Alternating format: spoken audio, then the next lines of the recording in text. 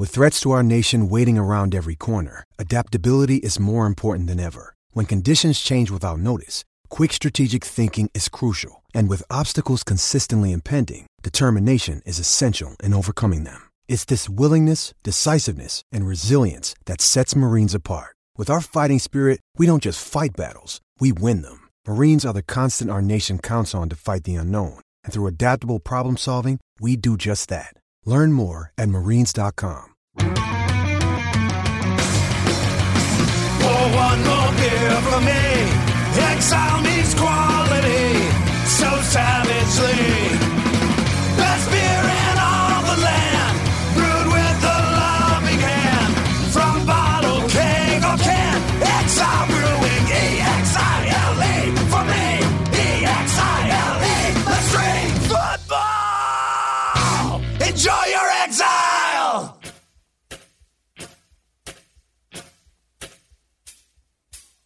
The HN Podcast, I'm John Miller along with Steve Dace. Time to talk about Iowa's heartbreaking 30-24 loss at Penn State from this weekend. Iowa played horribly on offense, and yet they had not one but two chances to win the game late, including a turnover with first and goal at the 3-yard line on first down, trying to pass the ball. I talked about it a little bit Saturday. Steve, why don't you go ahead and share your thoughts with us?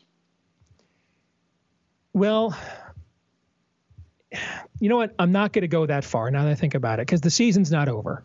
Okay. And so I'll rephrase this. I will say potentially, if I were an Iowa fan, this would be one of the more difficult losses of the Ferentz era. Given what was at stake, and how and why we lost. The overthrow on that 4th and 1, the interception at the goal line with a combination of a lack of communication, laziness, frankly, on Fant's part, the referees not recognizing the coaches calling for the timeout. Pardon me. Those two plays could be the difference between we're in Indianapolis or in a New Year's Six or in a New Year's Six bowl or, we're in the Holiday Bowl. And that's a great destination. And almost every Iowa fan listening to us would have taken that in August. But expectations change when you actually see what your team is capable of one way or another. And that would be a little bit like a Pinstripe Bowl come down after what it seemed possible for this Iowa team prior to Penn State. I think what shocked me the most, we don't really talk about this as often in football as we do basketball, where, different tempos and styles, more where the amount of points you score per possession is higher, or how often you score per possession, obviously, is higher in basketball. It's a higher scoring game. And so the ability to frame or tempo a game a certain way matters in every sport, but it's just more of a prevalent conversation about pace and stuff in basketball. And I thought, we've talked about, the way Michigan State plays, how they kind of Sparty it up, make you play in the pitch. And if you've watched Penn State or you looked at their numbers this year, this is not a very efficient team. It's essentially a big play or nothing team. If you look at the two games they lost, the games they lost to Ohio State and Michigan State, Ohio State's overall level of talent forced Penn State to execute and game manage from the sidelines for 4 quarters, and they weren't up to the task, and they gave that game away. A game Michigan State forced them to play the Sparty it up and execute consistently for 4 quarters, and they weren't able to do it. The game they almost lost to Appalachian State, same exact thing. And heading into this past weekend's games, Appalachian State was an algorithm darling of the S&Ps and the ESPN FPIs because of their high efficiency marks on both sides of the field. So this is a Penn State team that is really gotten by this year on just sheer physical ability. They've sort of out-talented, out-athleted people. I mean, they were outgained at Pittsburgh, and they put up 50 points on them. thanks to a couple of big plays from Trace McSorley and KJ Hamler, and that's kind of been their MO. I mean, you look at the Michigan State game, they had 2 big runs from Miles Sanders. They had 59 yards on like the other 25 carries. And when you look at the stat line of this game, all I needed to know is that both teams got into the 30s, and neither team even came close to 400 total yards, which means this was not an efficient football game for either team. And that's what Penn State wants. They're the opposite of Sparty. Okay. Sparty wants to Sparty it up. Penn State wants to play a basketball game. They want to go on runs. Now they don't want to have to play 4 quarters of execution.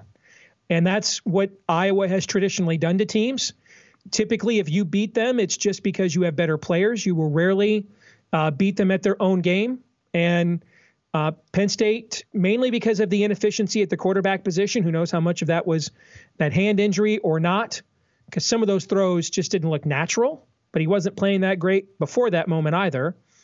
So I just thought Iowa allowed Penn State to force them into the game Penn State wanted to play, which is even more disappointing given the way the game started, where Iowa got an excellent start and led throughout almost the entire first half.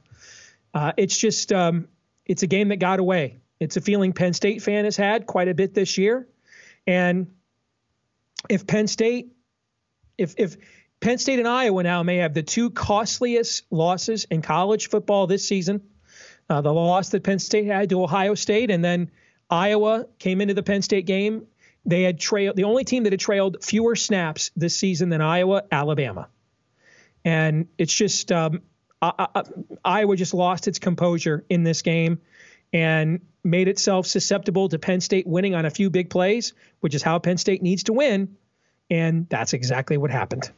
Wow, I did not know that about the trailing in plays there. You said both teams got in the 30s. Iowa got to 24, but they very well should have got to 30 with that turnover. Sorry, 24. I kept forgetting they didn't score there. I know. My bad. Yeah. I can understand. Iowa's offense scored 0 points in this game. Defense had a pick 6. There were 2 safeties, and then the rest were field goals. And Scott Docterman, as we were recording this podcast, Scott Docterman of theathletic.com tweeted this out. In Iowa's games 3 through 6, Nate Stanley was hitting 66% of his passes for 1,200 yards, 14 touchdowns, and 4 interceptions. In games 1, 2, 7, and 8, he's not hitting 46% of his passes for just 465 yards. That's in 4 games. 2 touchdowns and 4 interceptions. You'd mentioned his hand. It did happen late. I don't know whether something happened before or not, or what have you. There were some rumors last week against Maryland that Stanley may have missed some time in practice. I just don't know. But that looked like the guy from the first 2 games of the year who was going through everything incredibly fast. I even sped up in my instant reaction podcast what 78 RPMs used to sound like on record players for people that don't know what 78 RPMs means. He just went through everything too fast, and his footwork, he was throwing off the wrong foot a lot in this game like he did early in the year. And I hate saying this because he's the kind of player you want in your team. He does all the work. He's a great kid. So none of this is character assassination. This is just analysis of a football game.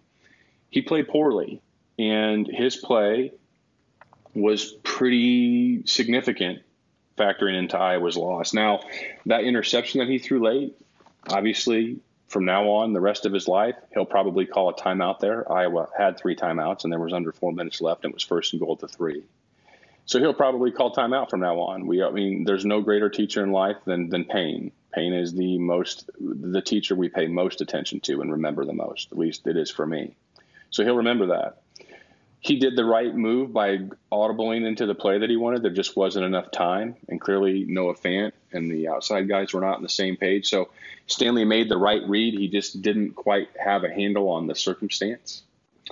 So Nate Stanley, Steve, as Nate Stanley goes, so goes this team. And it's so painful because that should have been another win. Well, you've heard me say for years, John, you cannot hide your quarterback in college football. And I know even, pre-Tua, there's this urban legend that Alabama's was not that great at the quarterback position. It's just not true. I mean, if you look at the teams that won national championships for Alabama, only one of them had a quarterback that didn't go on and play in the NFL. And that was the year before Jalen Hurts won the starting job. Prior to that, you look at Greg McElroy. He played in the NFL for a few years. He was drafted. A.J. McCarron is still in the NFL. The year that they lost to Ohio State in the playoff is when they had a converted running back at quarterback, and they didn't win the title that year. So even at Alabama, which is recruiting at a level against the rest of college football, I don't know, they didn't, recruiting rankings weren't what they were in 02 and 03. When in 04, when USC was at its zenith, and we didn't really pay attention in the 80s when Miami was recruiting the state of Miami, as Jimmy Johnson and Howard Schnellenberger used to call it. But in the era of modern, self-aware recruiting rankings, we've never seen a team dominate the landscape the way Alabama has.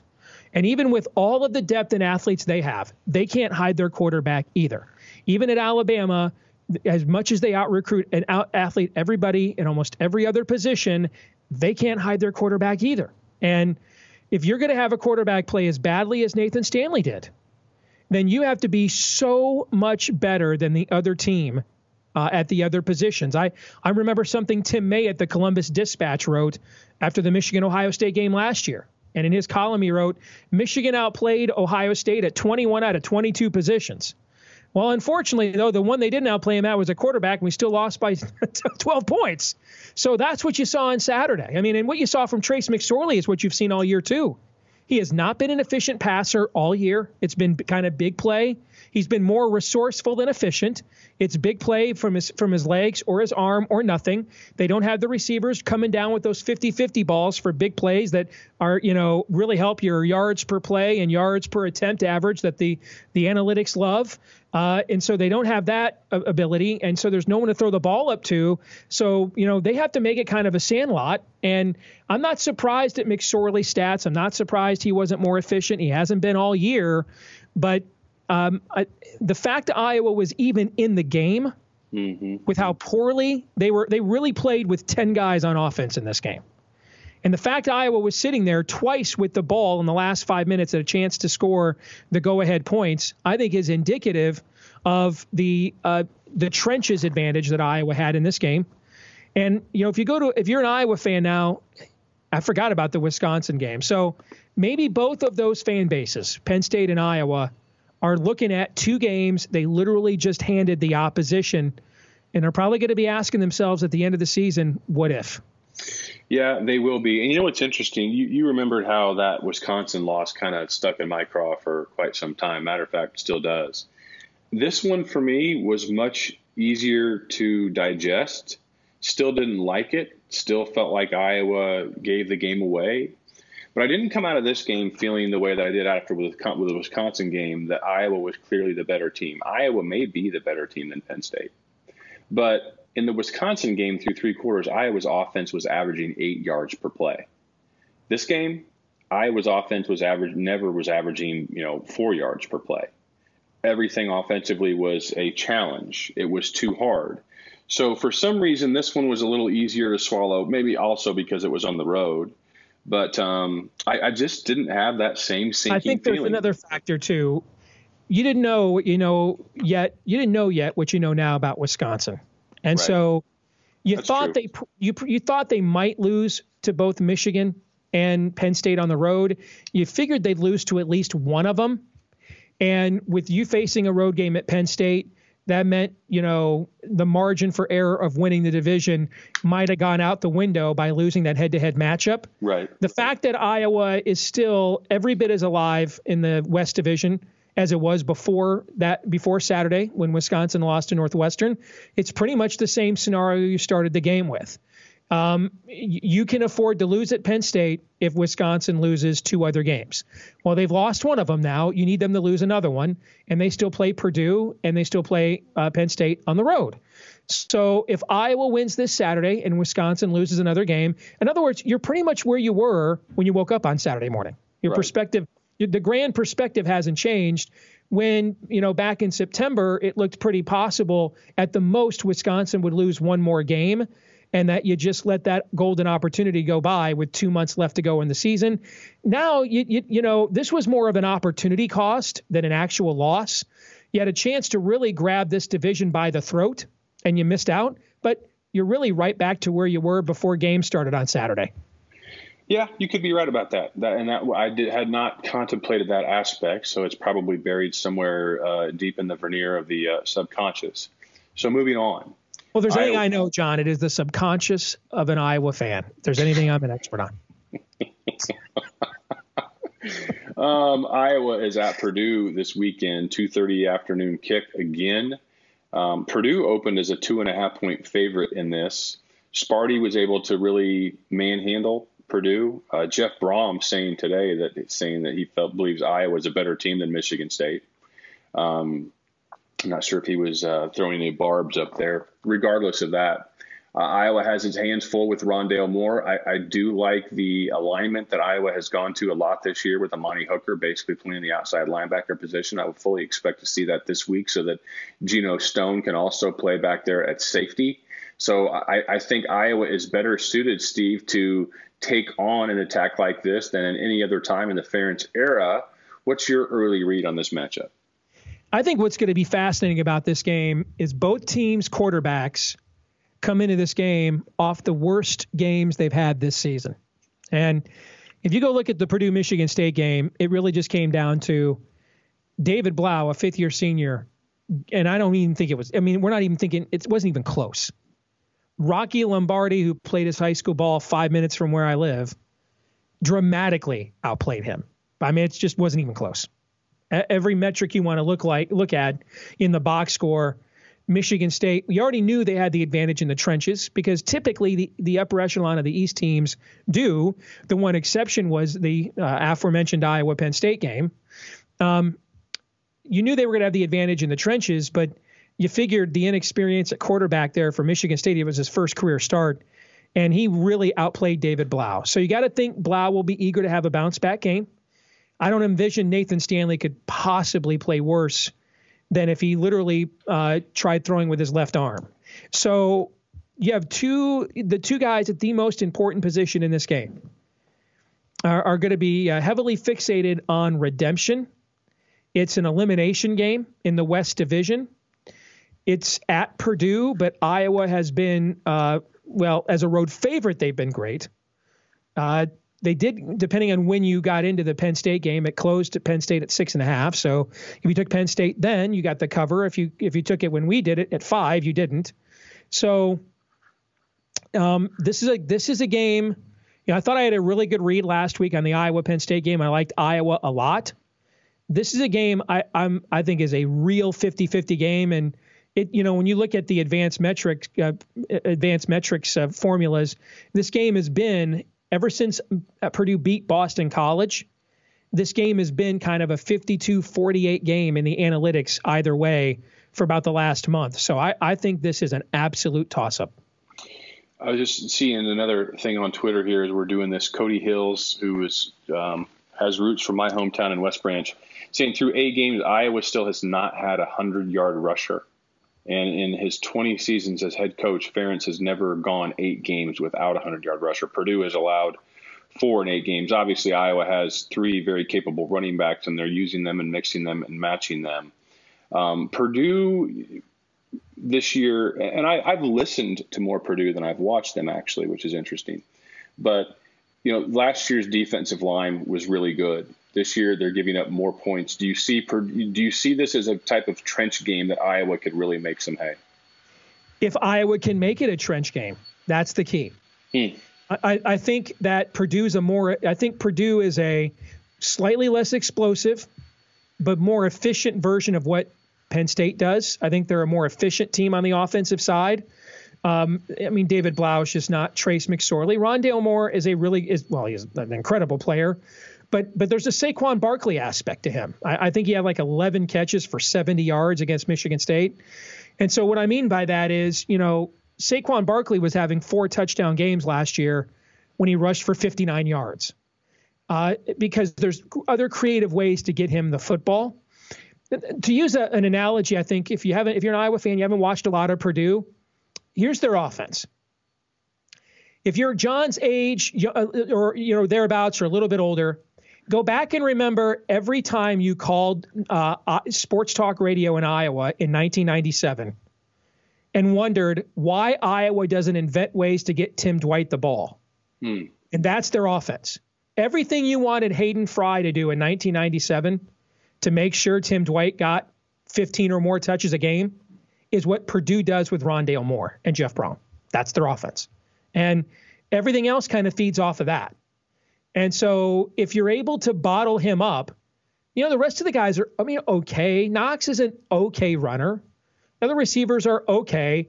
I think it's Hopkins, the tight end. He's okay. They got a lot of guys that are okay. But the one guy that can be Sia, wouldn't want to be is Moore. If you can keep him in front of you, they execute better than Penn State consistently.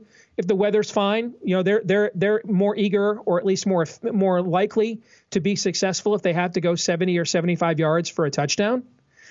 But even when they do go those 70 or 75 yards, usually one of them at least is a big play to Moore, whether he drew a pass interference or he got a 28, 35-yard gain, et cetera. So I think the question becomes, can Iowa turn it in to a trench game?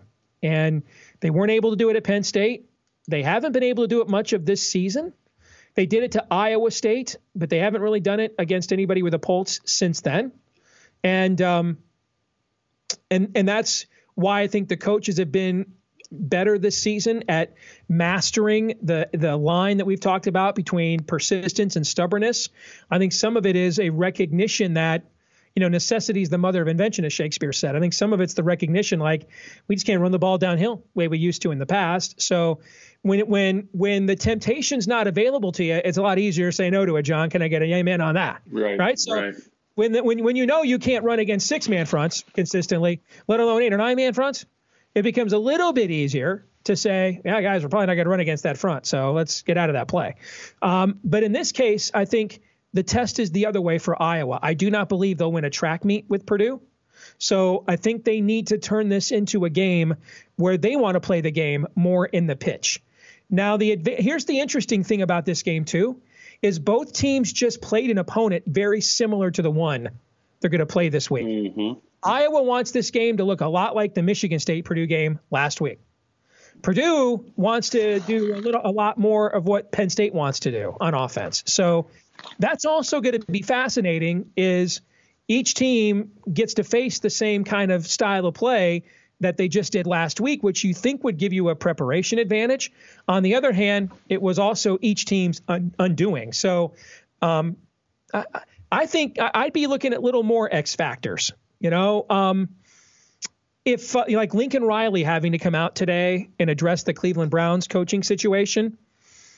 Is there, if Louisville's next 2 games, I think, are Clemson and somebody else who they're going to get destroyed by. Is there a situation where there's a story on Friday in the Louisville Courier-Journal that says if Louisville, gets destroyed by Clemson, sources say Petrino will be fired on Monday and all attention will turn to Jeff Brohm. Right. I mean, I think this game is so even, and each team is so kind of on a knife's edge right now that anything at all that detracts from any particular distraction or anything that gives you a 1 or 2% edge, I really think this game is that close. Yeah, I'm already dreading having to make a prediction on Thursday. Seriously, I don't know what to think, honestly, about this. All right, that will do it for this installment of the HN Podcast. For Steve, I'm John. We'll talk to you soon.